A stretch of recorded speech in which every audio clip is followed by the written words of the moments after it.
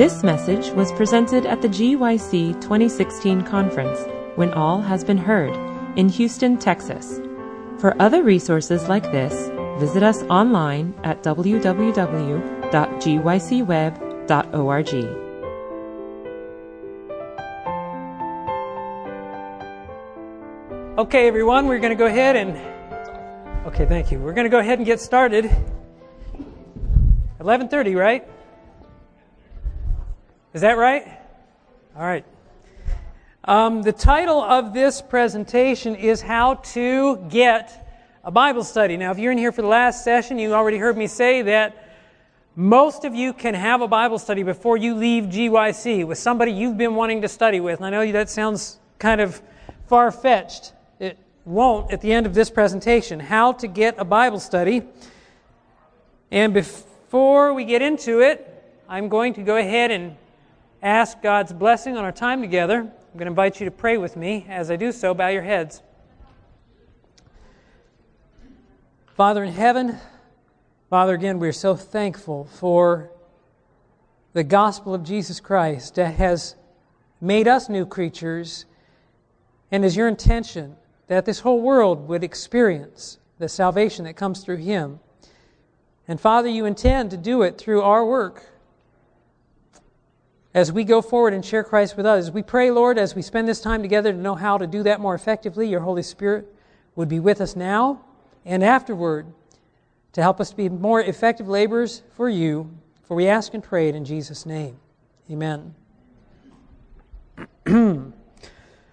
Now, I should have read, I had this quote in my last presentation. Let me start out by saying this. I put a link on the screen in our last session for you to be able to download the notes, and apparently that wasn't working. So if it isn't working now, did you check that and see if that... Okay, good, it's working this time. So you'll have two presentations in there right now. I'll put one up each time I'm doing one of these, so I'll put the third one up before the next session. But if you go to that link, you can download the notes. And I apologize that we didn't have them in the first session. I intended to. In the last session, we talked about when evangelism doesn't work, and the summary of that was when we don't work. Of course, there was a lot more to it than that. But I just want you to understand that the gospel commission was given us by Christ. And Jesus knew what was going to work through the end of time. And his primary goal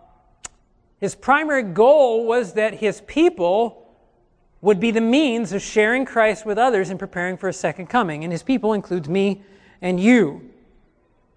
Now, I want to start out today, we're talking about how to get a Bible study with a statement found in the book Christian Service. It's on page 69, and it says, "Let ministers," that would be me, "teach church members." Now, some of you may be ministers, I'm not sure, but some of you are church members. All of you are church members. We're all church members, right? Let ministers teach church members that in order to grow in spirituality, they must carry the burden that the Lord has laid upon them. The burden of leading souls into the truth. Now, I want to spend a little bit more time on that. I really want to flesh that out. I wish I had it on the screen for you. This is so important. This is one of the most... what do I want to say? This statement from the pen of Ellen White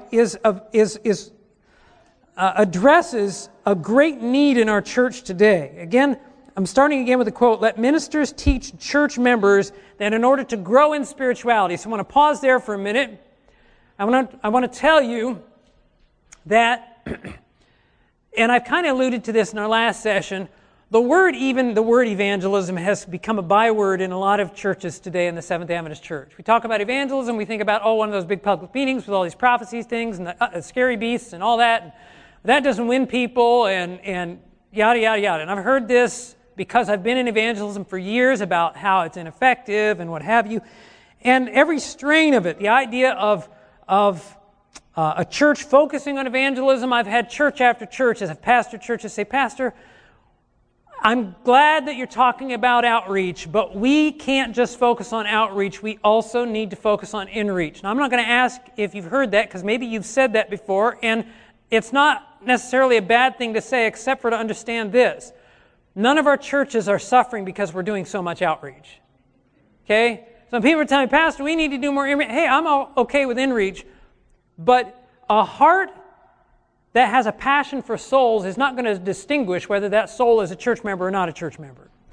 Jesus, you didn't have to tell Jesus, now be careful, Jesus, not to focus too much on the people on the outside. When you have a heart for souls, you're going to love all souls. I'm not going to say that some churches may not have been imbalanced, but by and large, the problem in our churches today is not that we're doing so much evangelistic outreach. That's just the reality. But having said that, I still have people say, Pastor, we need to do more inreach. And then this is the word that's brought up. You can't just do evangelism. People need nurture. Have you heard that before? Nurture. And we talked about that in our last session a little bit. What does it mean to nurture? Let me ask it this way. When we talk about nurturing, outside of evangelism, what kind of things do people nurture? Babies? What else? What did we talk about in the last session? Who was here? What do you nurture? What's that? Plants. And those are usually the first two things people bring up. When you're talking about nurturing, you nurture babies. You nurture plants. What does it mean to nurture something? What's that? Take care of it in order for what? To them to grow, to help something grow. Don't miss this. Okay, this isn't my opinion. This isn't some book I got from the ABC or some church growth guru. This is the prophet of God speaking to his people so that we don't get sidetracked here and there and the other. You want to know how people grow? Nurture, right? Let ministers teach church members that in order to grow in spirituality, you call that nurture, right? How do we nurture? How do we get nurtured? How do church members get nurtured? Then in order to grow in spirituality, they must carry the burden that the Lord has laid upon them, the burden of leading souls into the truth. Now, we may have a lot of ideas about how we're going to grow, but this is what God says to us. You want to grow spiritually, you've got to share the truth with somebody. That's what's going to make you grow. That's going to make you grow more than anything else. In fact, I wish I had the statement right here in Testimonies to Ministers. Ellen White says, if I can remember the wording of it, that if church members would go out, I'm loosely paraphrasing here, and labor for souls, they would gain... No. She says that church members won't gain 1/10 of the strength, 1/10. Won't gain 1/10 of the strength that they would receive if they would go out and labor for perishing souls. In fact, there's more to the statement. It's a better statement than that, but the first part says something like, ministers constantly devoting attention to those members. And she says that they won't gain 1/10 of the strength if the minister's constantly trying to help them grow than they would gain if they would just get out and share with others. The point is this, the Lord didn't just give the gospel commission to us for the people we're going to, He gave it to us for us. How many of you have ever had to teach a lesson, a Sabbath school lesson, or give a study? Some of you here have given Bible studies, right? Do you learn the most from sitting in the lesson or from having to teach the lesson? Having to teach. And the Lord knows that, and He knows that if we go out and try to share with others whatever little bit we feel we have. And let me make this distinction here. I hear this all the time. When I'm talking about giving Bible studies, people say, Pastor, I don't know enough to give a Bible study. I have two answers for that. The first one is, how much is enough? I mean, where's the magical tipping point? I mean, when you learn how to calculate the 2,300 days, when you know what the wheel within a wheel is within Ezekiel, and it tips the scale and say, now I know enough. A 5-year-old can ask you a question you can't answer. If enough is somebody never asks you a question you don't know the answer to, I don't know enough. So we throw that out there. I don't know enough.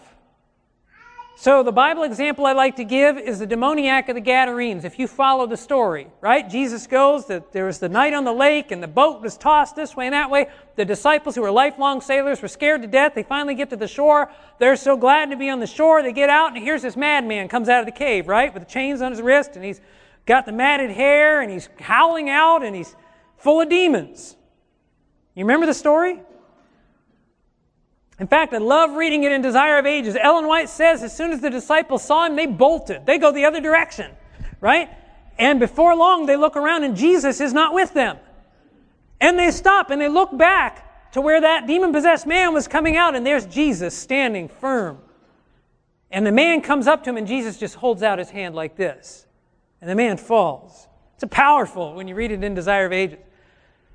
And he casts the demons out of the man, right? And then what happens? The man wants to get, I'm cutting to the chase in the story, but Jesus, the Bible says when he goes to leave that area, of course the people were all upset because the demons went into the pigs. You remember the story? 2,000 pigs.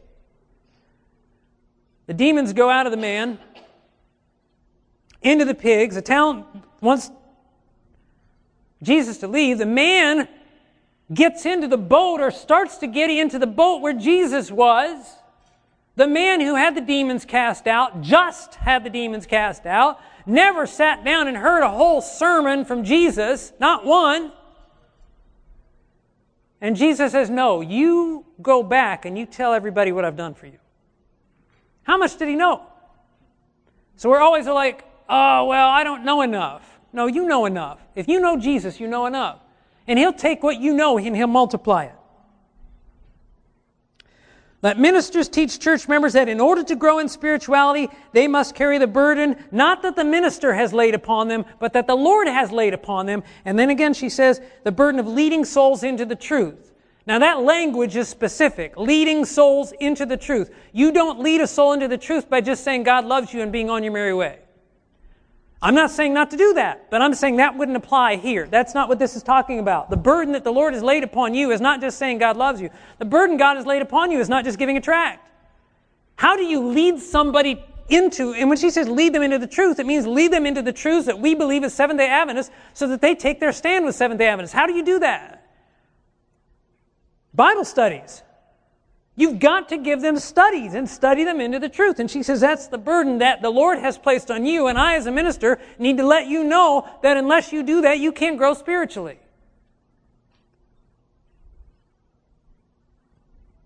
She goes on to say this, those who are not fulfilling their responsibility should be visited, prayed with, and labored for.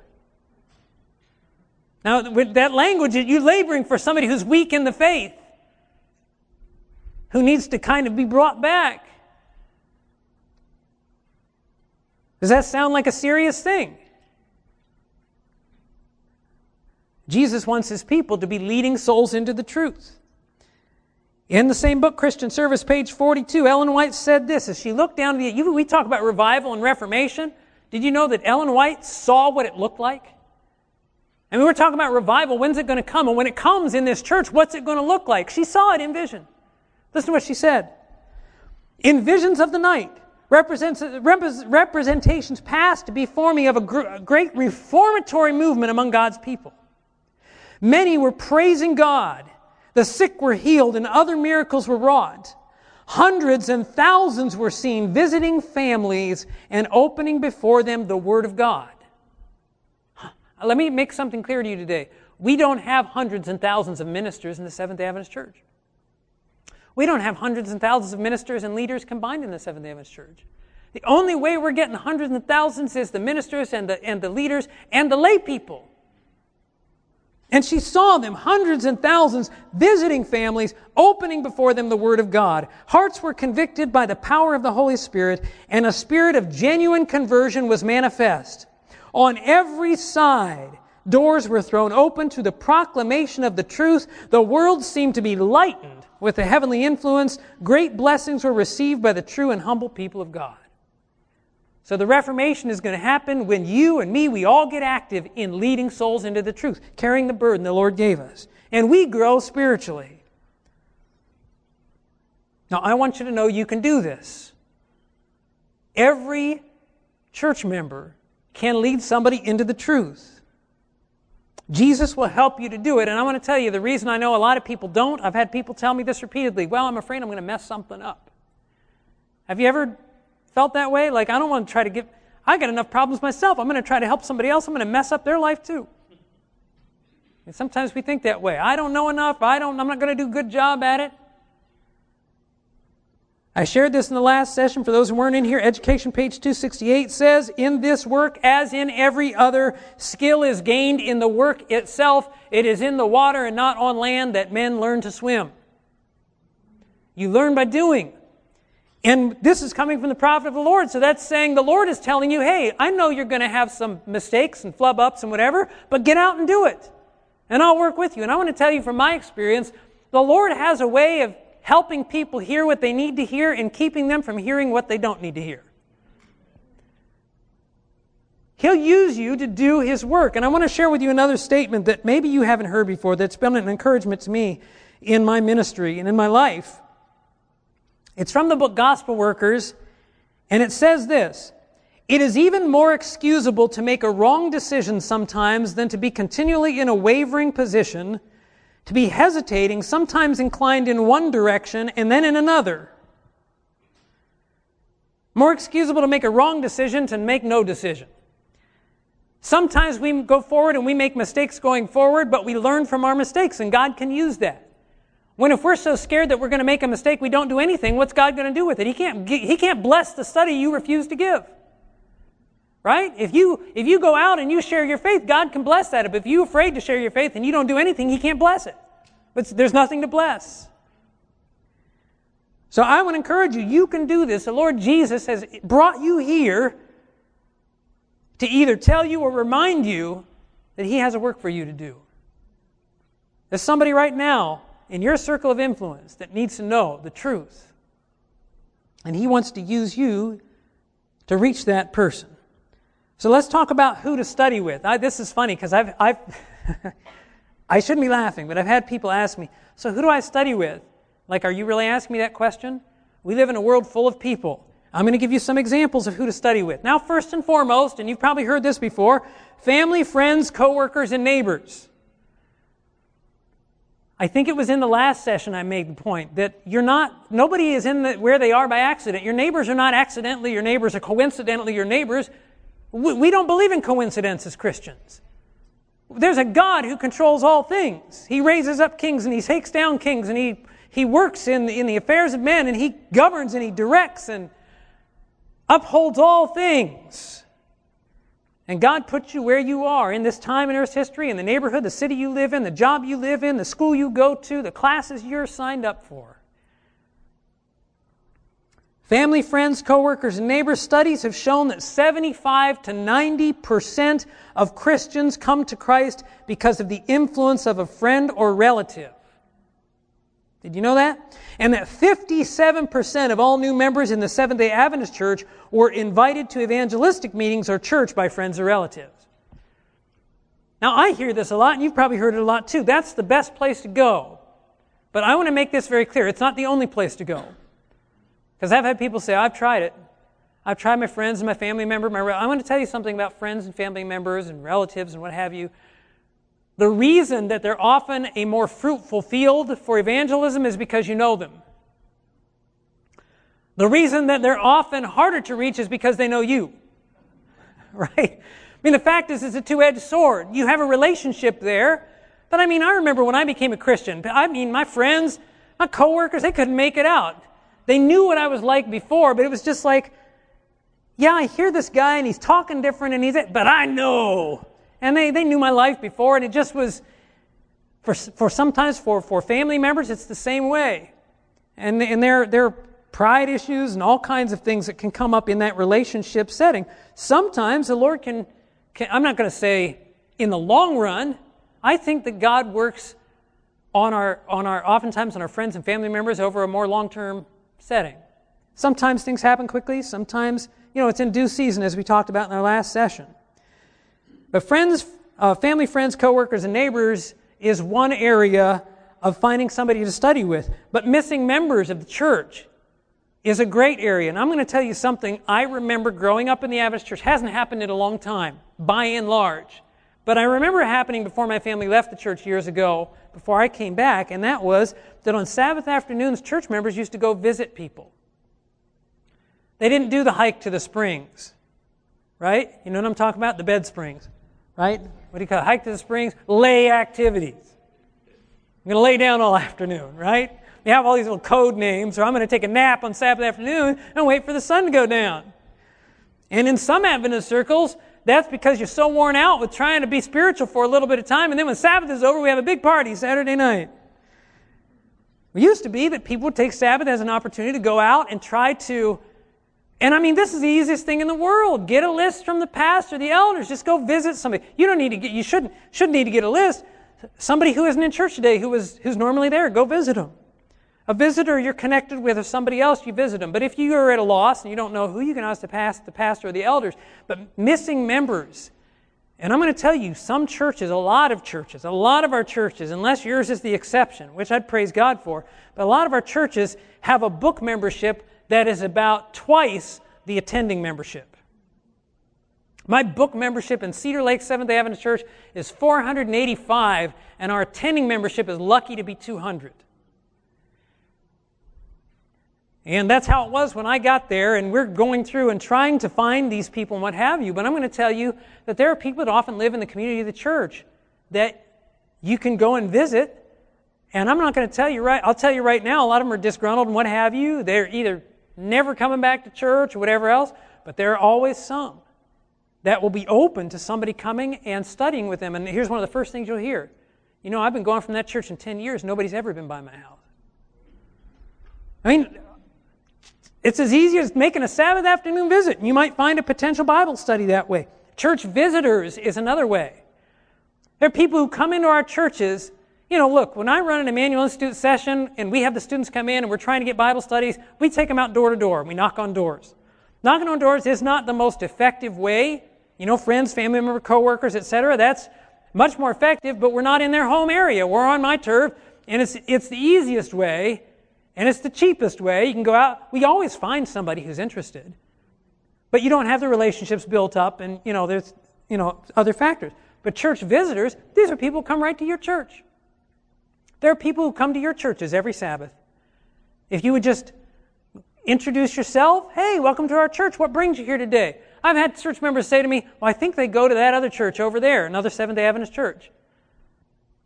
Don't make any assumptions. Now, I know some pastors are going to be upset, or some church members are going to be upset on this one, but when they come to my church, hey, I'm going to try to get them coming to my church. The fact of the matter is, they're visiting your church for a reason. And they may not be, and I'm not encouraging somebody being, I don't want to get into it, but I'm just saying that there are people who come into our churches, even if they're a member, they might not have been to their home church in 6 months. I'll ask somebody, hey, what brings you here today? Oh, just visiting. Yeah, do you have a home church? You know, don't be a stranger. Hey, one of the things I like to do, and this is where I'll go. One of the things I like to do is study the Bible with people. You interested in doing Bible studies? Now, that's not, you know, that's easier to ask to a person who, if they're already a church member, that might, you know, there might need to be more dialogue before you get into asking a question like that. But the fact of the matter is, you have visitors who come to your church, especially if you know they're a new person, and it's not offensive to them in church for you to say, hey, one of the things I like to do is give Bible studies to people. Would you be interested in giving Bible studies? Oh, we have a group study going on, and you'd like to be a part of that? So visitors to your church are a field for finding a Bible study interest. Church interests. If your church is doing different outreach activities, and you have an interest list, which you should have a guest book that gets signed. And I'm going to tell you as a pastor, I've had greeters that are like, I don't want to take their name, that's invasive. The Lord brought them to your church. You have a responsibility. It shouldn't be invasive to sign the guest book. Take a gift to them. Get a little ministry in your church, and when people come to your church, have them sign the guest book and have a little committee organized to go out and take them a gift and say, hey, we're so glad you came by our church. We just wanted to bring a gift to you.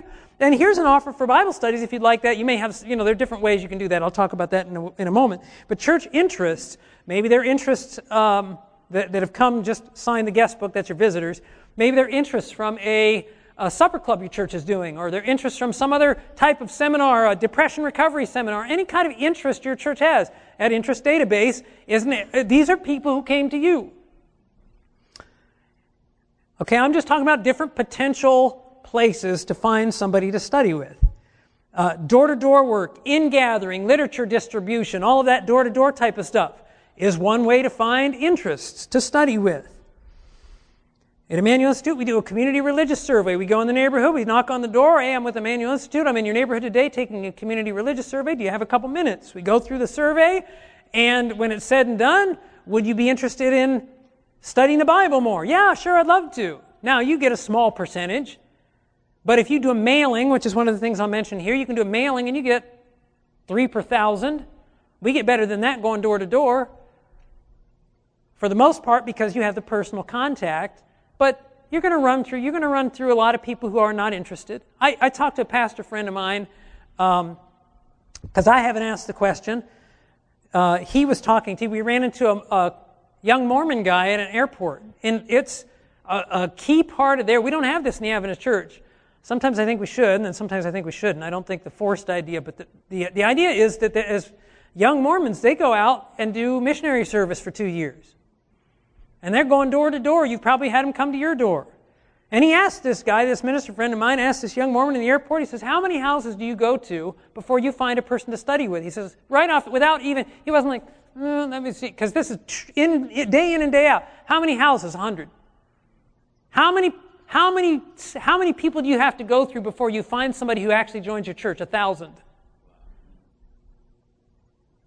Let me make a point here, and I'm not trying to be critical. But the Holy Spirit is not bearing witness to their message as being the truth like He's bearing witness to your message as being the truth. And if they can go through and find interest, how much more should you and I be able to find interest who will commit themselves to the truth? Okay, the Spirit of God is working through door-to-door in-gathering, literature distribution. It's another avenue. Mailings, you can do mailings. Social contacts. Your church may have socials and you meet people there. You may have social contacts through sports activities you attend, or basketball night you go out to, or community events. Your neighborhood may have something that they do and all your neighbors get together. Church socials, as I mentioned, all of these things are avenues to find interest. So my point is this, there's no shortage of finding people to study with. There are plenty of places to find people to study with. The reason we're not studying with more people, if we're not studying with more people, tends to have to do with our willingness, and I'll expound on that in a moment. The last one I have in my list is divine appointments. Aside from everything else, the Lord will work something out, and you might be at the grocery store and get into a conversation with the person at the checkout that you hadn't even planned on, and the Lord has worked it out. And this person is asking you for Bible. Say, hey, what church do you go to? What? How many of you had that happen? Somebody just out of the blue. I'm not seeing any hands up in here. Oh, okay. I see a couple of you. I know it's happening. I mean, I hear it all the time, but it's not always that obvious. I should say everything's a divine appointment. The Lord works these things out because the Lord wants us sharing the truth with others. So to find somebody, where do you look to find somebody? You can look anywhere. There's all kinds of places to find somebody to study with. Now, I want to talk a little bit about determining a person's interest level, because this is where the challenge comes in. Sometimes when you're thinking about studying with somebody and you're thinking about asking somebody, and maybe a friend of yours or somebody else, you already know that not everybody is interested in studying the Bible. What I want you to understand is this, and I'll rephrase it. Not everybody is interested now in studying the Bible. A lot of times we don't understand that the Spirit of God is constantly moving on people's hearts. Events are constantly taking place in people's lives. Of all people in the world, the last people in the world who should ever ask, why do bad things happen to good people, are Seventh-day Adventists, because we know that whatever God allows to happen is for a greater purpose. Nothing is accidental. And you probably know, in fact, I dare say everybody in here, nearly everybody in here, knows somebody whose life was affected positively because of some negative thing that happened to them. The reason I'm in the church as a Christian after my family left the church was because my grandmother got cancer, and through that whole experience, the Lord drew me back. And unfortunately, and it's been said this way before, too often the only time we look for God is when we're lying flat on our backs. And so God allows tragedy sometimes. He doesn't ordain it. He allows circumstances to come in a sinful world in a person's life. And there may be a person you talked to, a friend you talked to last week who had no spiritual interest, who because of some course of events this week has all kinds of spiritual interest. The week before my grandma died, I had little spiritual interest. When my grandma died, all of a sudden, all these questions were racing through my mind. And the young man who had no interest in spiritual things all of a sudden was looking for answers. And the world is full of people like that. People in your circle of influence. You got to understand that people are at different stages. And what happens to many of us is we say, I know you're talking about giving Bible studies. But I've tried before. I've asked people. And I've tried to give studies, and they're not interested. They just don't show any interest, and everybody says no. Well, Jesus talked about stony ground hearers and thorny ground, right? The man who went out to sow the seed, it didn't all fall on good ground, did it? When you go out and try to sow your seed, it's not going to all fall on good ground. Some of it's going to fall on stony ground. But don't take that to mean there's nobody who's interested in spiritual things. You want to learn how to discern where people have a spiritual interest, and there are ways you can do that. In Acts 14:9, let's see where we are time. Let's go to, I want you to look this up. I'm going to take more time on this later on in the week. But in Acts chapter 14, this grabbed my attention once when reading it. Acts chapter 14, verse 9, Paul heals a lame man, but it's interesting how the Bible words it.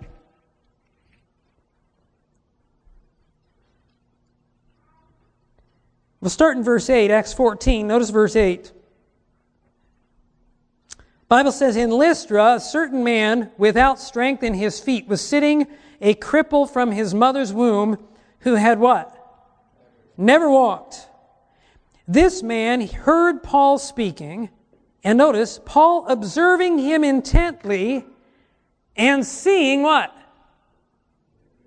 That he had faith to be healed, said with a loud voice, stand. Now, let me ask you something. What would happen if Paul hadn't seen that the man had faith to be healed?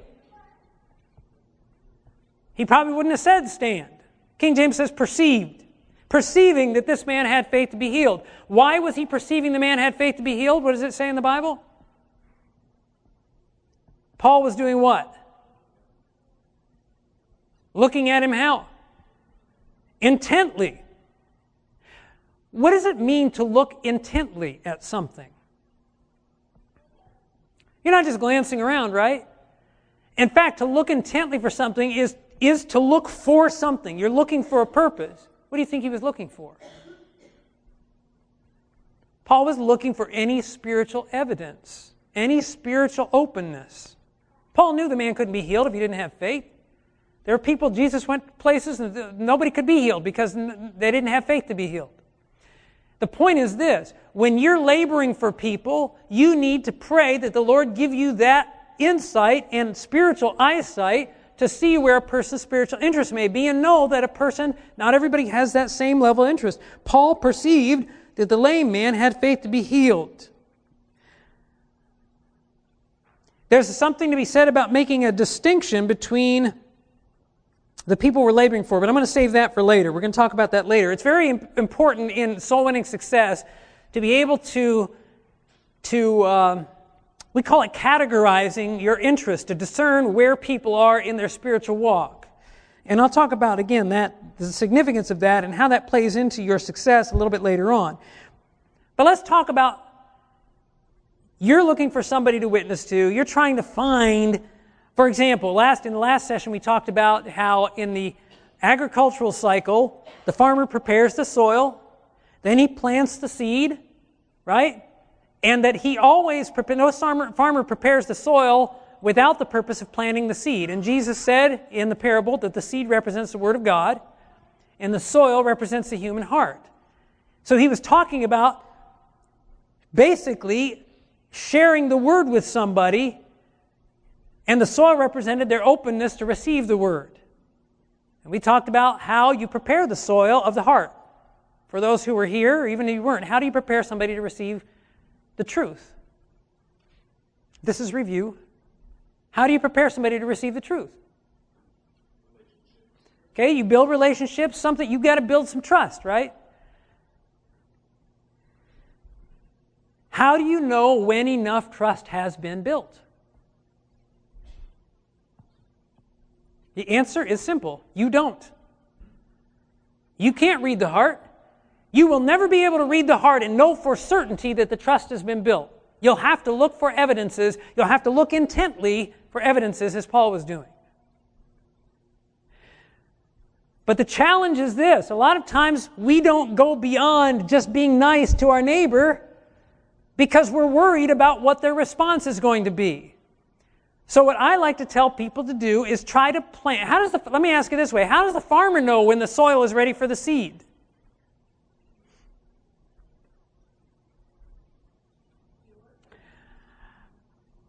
I have to be careful to say this, but I want to say the same thing I said before. He doesn't. Now you can say a farmer does. Through experience, year after year, he knows. But he doesn't know.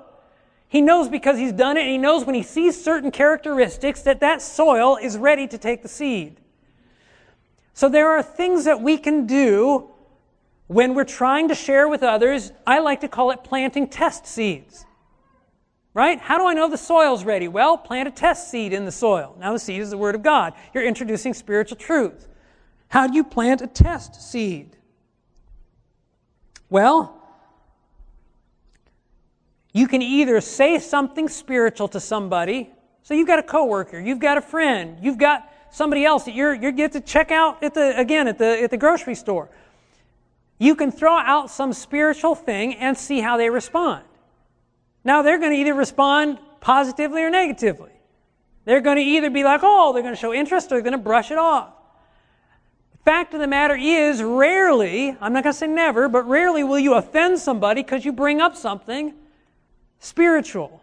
And I'm not talking about preaching to them, but for example, let's say a person, you don't only have to bring up something, you can respond a certain way. Let's say a person brings up something about the crazy weather we're having. I've got this in the handout. Or they're having difficulty with their teenager, or they've been going through depression, or they can't believe how rude somebody is, or something or the other. And you respond by saying something like, my pastor was just talking about in church, we were studying the signs of the last days. Now that may be a little bit more invasive. You can just say, you know what? I read the Bible talks about people being rude in the last days. Okay? Now nobody's going to bite your head off for that. I'm not going to say nobody, so I'm making a real bad move. But I mean, rarely, if ever, somebody's going to bite your head off about that. What do you think they're going to do? They're either going to engage you on it, or they're going to brush it off. Oh, really? Where does it say that? Now, if a person responds to me that way, oh, really, where does it say that? What do I already know? There's some level of interest, right? Doesn't mean that they're ready for Bible studies yet, but there's some level of interest. But a person may say, oh, that's neat. Well, anyway, and they go on with the conversation. What does that tell me?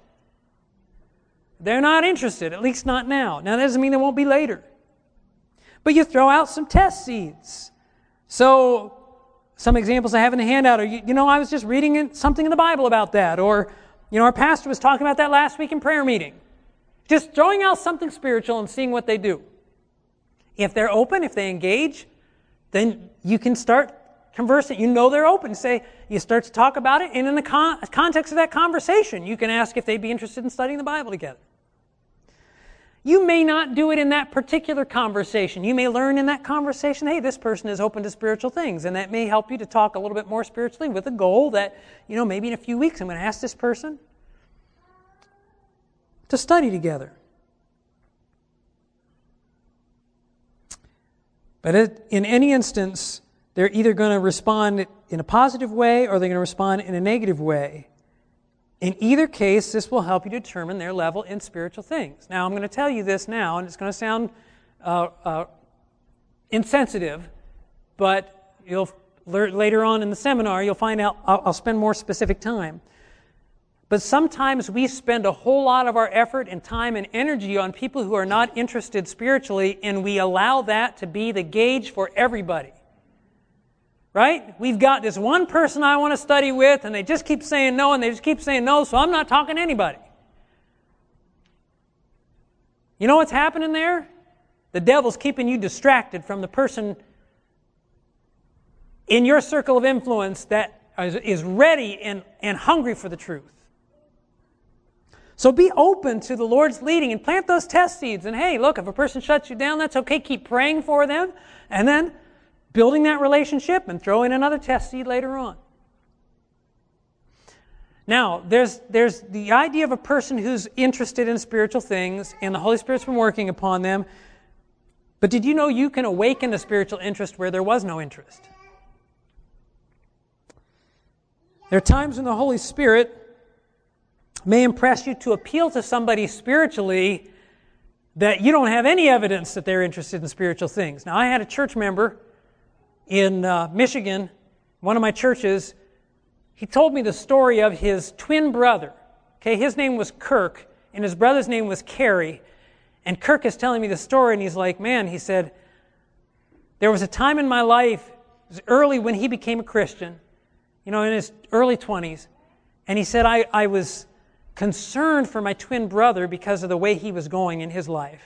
And as a new Christian, he said, I was so burdened about it. I finally appealed to him, and I said, brother, you can't keep living that way. How is and I guess it had some religious background, enough that his brother knew some of the right things to do, enough for his brother to get really mad at him.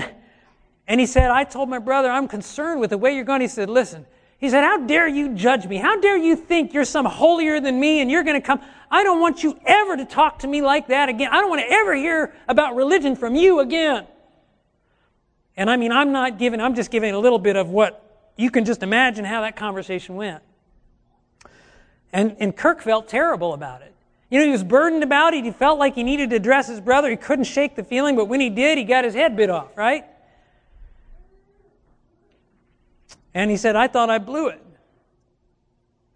Now, when Kirk told me the story, Carrie was standing beside him at one of our church socials. And that's when Carrie chimes in and he said, he says, that was the first time in my life I started thinking about what I needed, the decision I need to make for Christ. He says, until my brother appealed to me that way, he said, I never even thought about it.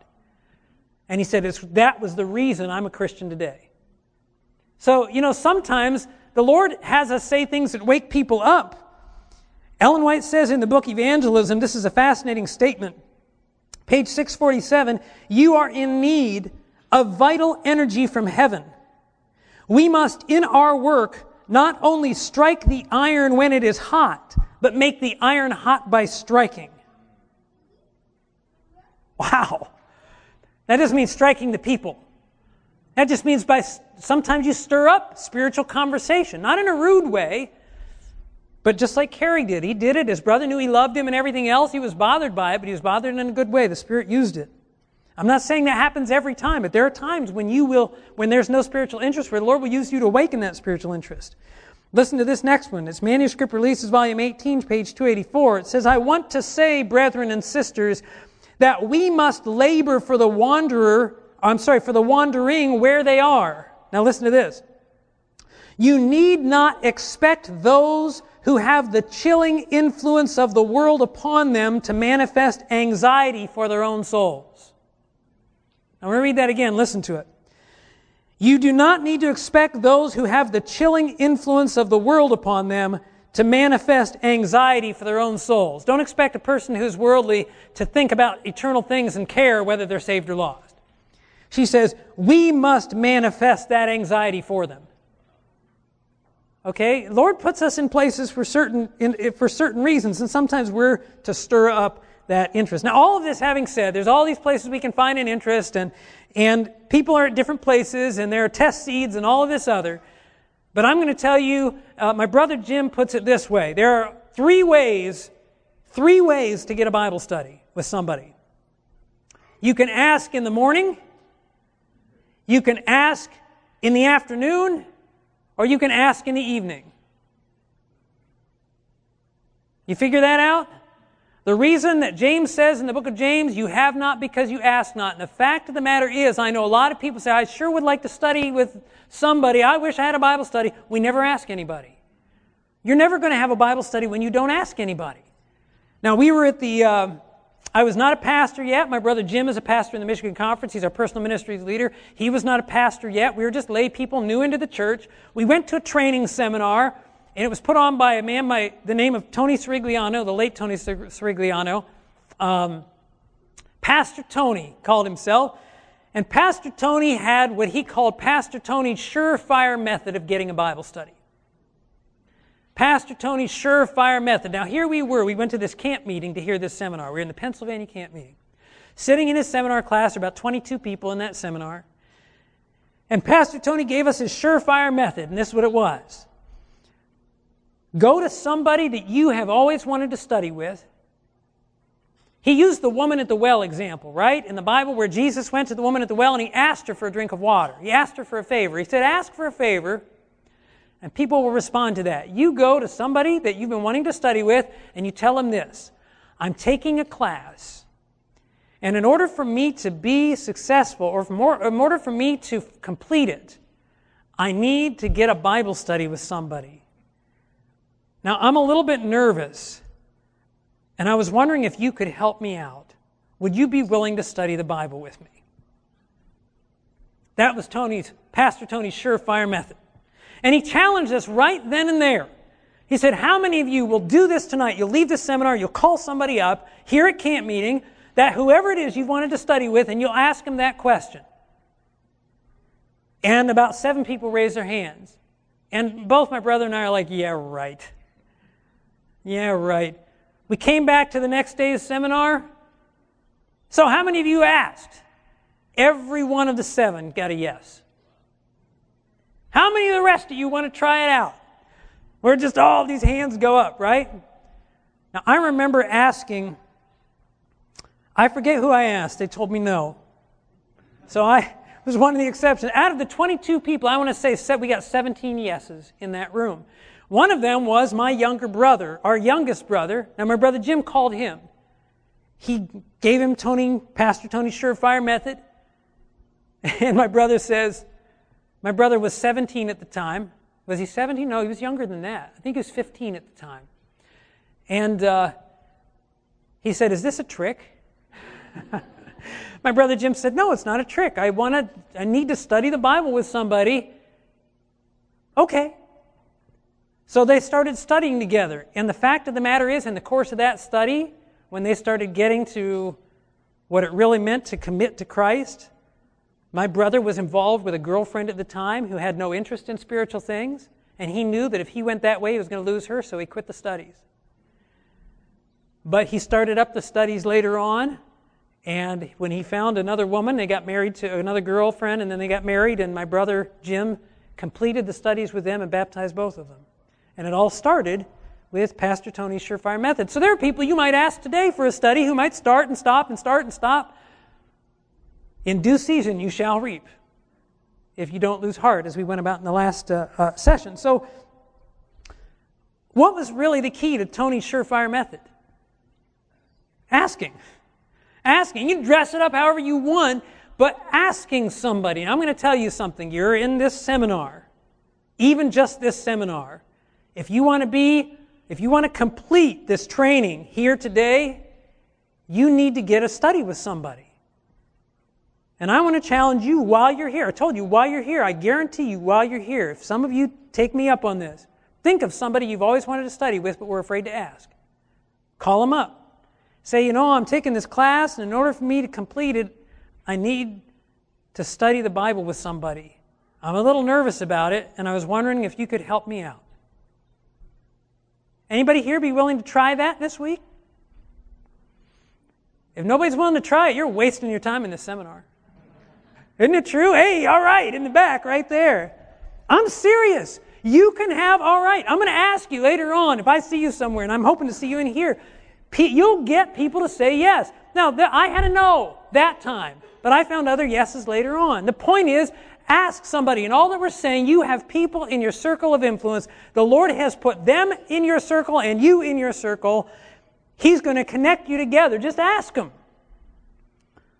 I know what you're thinking. You're thinking, well, what do I do when they say yes? We're going to talk about that further on in the week. In fact, this afternoon. But ask somebody. Don't be so afraid to be spiritual. Have you ever wondered why it is that worldly people have no problem at all, no concern that they're going to tell us about their weekend exploits and offend us by them? Right? I'm a Christian. It didn't matter. Now, I'm a pastor now. I still have people tell me crazy things, but I was an electrician before I was a pastor. I mean, I'm working in construction. Guys that come and tell me what they did over the weekend, they never said, oh, wait a minute. You're a Christian, right? Sorry, I don't want to offend you with this. They never thought twice about it. They were excited about it, and they came and told me about their exciting weekend. Why do we have such a hard time telling them about our exciting God? Why do we worry so much to be spiritual? Now, I'm not talking about being offensive, but don't be afraid to be spiritual with people. You ask somebody, and the Lord will lead you to that somebody to study with. Now, I'm going to read to you something. It's in the handout here. By, how many of you know who Penn Jillette is? Penn and Teller. Have you ever heard of Penn and Teller? They're illusionists, magicians. They do this big show in Vegas, and I don't know, I haven't followed them for years since I've been a Christian. I don't watch illusionists. Amen.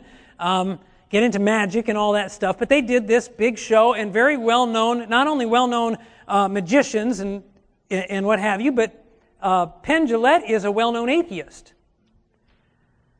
So here's this guy running his shows in Vegas and what have you, with thousands of people coming and headlining and TV and what have you, and there was a Christian man who went to one of his shows because he felt impressed to give him a Bible. Now, how would you like to go to a guy who was very openly atheist, famous on top of that, and try to get it and give him a Bible? I'm hoping most of you are saying, I'd love to do that. Amen? Now, he comments on it, and I got this from YouTube. I got him talking about this on YouTube. He comments about this Christian man trying to give him a Bible. Listen to what he said. He actually comments about it, and he's talking about, and I'm going to use the word, he uses the word proselytize. Okay, proselytize means sharing your faith. And he's going to comment on Christians who don't share their faith. Because this man shared his faith, and so this is what he says. I don't respect people who do not proselytize. I don't respect that at all.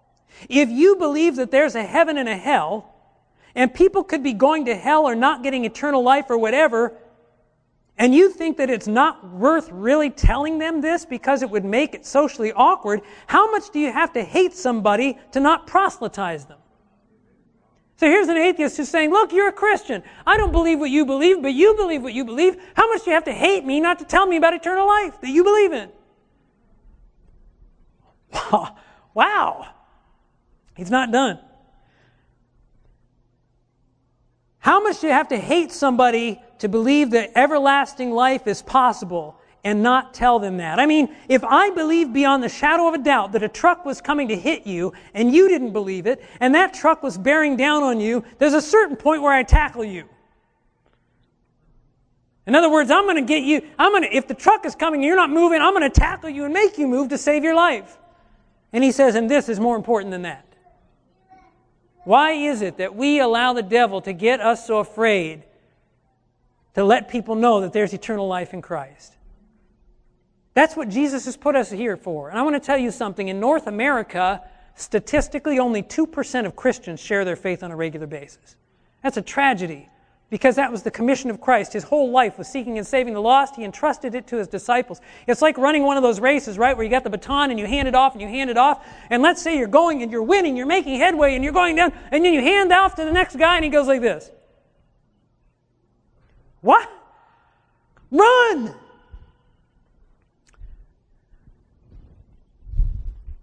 You know, Ellen White says that the angels of God are just waiting. In fact, she uses this term. She says they are almost impatiently waiting for us. Because impatience is sinful. Right? The fruit of the Spirit is patience. The angels of God are not impatient. But if they could be, almost impatiently waiting. I mean, I can see the angels are like, man, because let me tie that with something else. And I don't have it in these notes, but you can check this out in the light. In fact, I may as well give this. I give it to every class I've ever been in, every time I teach it. And if I teach it, if you've been through multiple classes or things I've done, you've gotten this assignment over and over. The book Evangelism, the chapter 31, the life work.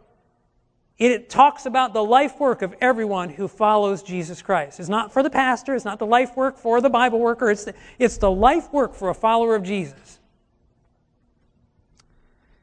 Now, what was I going to say? It's in that chapter. It says that when we work in laboring for souls, we cooperate with the heavenly angels. And then Ellen White says this. More than that, she says, angels speak through our voices and work through our hands. Okay? So you think about it. The heavenly angels, with almost impatient eagerness, they're waiting. Where are God's people? Is anybody going to be, are they going to, is he going to go out? And is she going to go and tell? Is anybody going to go, right? Because you're the vehicle they're going to use.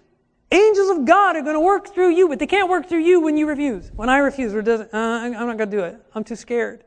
In fact, in that same statement in the book Education, she says that when we work with the angels and we cooperate with the angels, we have the benefit of the angels' education and experience. I should have that quote right in front of me, because it takes away every excuse we could ever give. You're like, well, I don't know enough. Oh, that's okay, the angels know enough. Right? You have the benefit of the angels' education, but I don't have much experience. That's okay, you have the benefit of the angels' experience too. Oh, okay, well, what's left to say? With almost impatient eagerness, the angels wait for us just to say, here I am, Lord, send me. And I can picture the angels, the 10,000 times 10,000 and thousands of angels looking. Here I am, send me. Boom! The angels are there. And they go with us and they speak through our voices and work through our hands and they lead people to the foot of the cross. And they put them and enlist them in God's remnant church to go and help finish the work. Because you said, I'll go, Lord.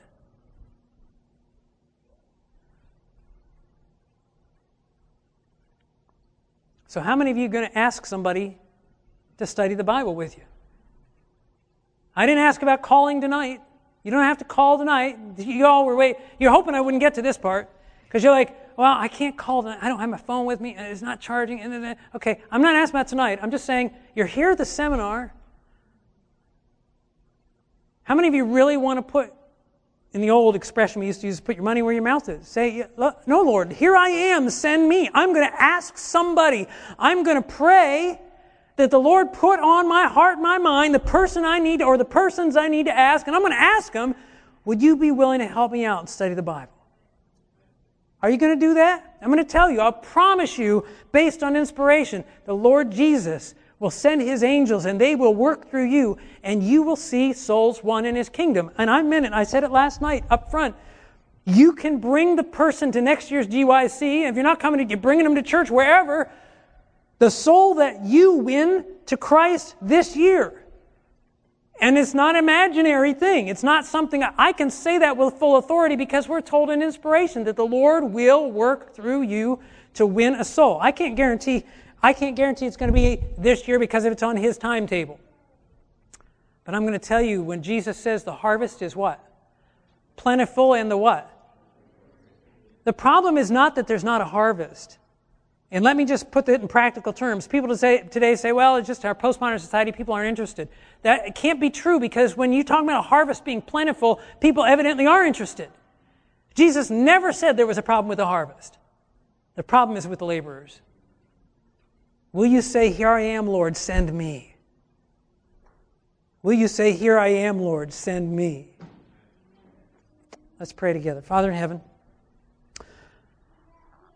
Father, I pray we would take to heart the things that we have looked at this afternoon. You've told us that we as ministers are to teach church members that if they want to grow in spirituality, they must lead souls into the truth. That this is the burden or the responsibility you have placed on each one of us for their good and ours. And Lord, if if we're not willing to go when you tell us to go, then how can we say that you're our master? So I pray, Father, as we meditate on these things, I pray even now your Spirit would be moving on the hearts and minds of those in this room, bringing to their minds the names of people that you have been working on and working in the lives of and on the hearts of, and that you would lead those here today to those individuals. Give them the courage, Lord, to step out in faith, and ask them to study together. And Father, open the way that they may lead souls into the truth. We thank you for the privilege of laboring with Christ, and we ask and pray these things in His name and for His sake. Amen. This message was presented at the GYC 2016 conference, When All Has Been Heard, in Houston, Texas. GYC, a supporting ministry of the Seventh-day Adventist Church, seeks to inspire young people to be Bible-based, Christ-centered, and soul-winning Christians. For other resources like this, visit us online at www.gycweb.org.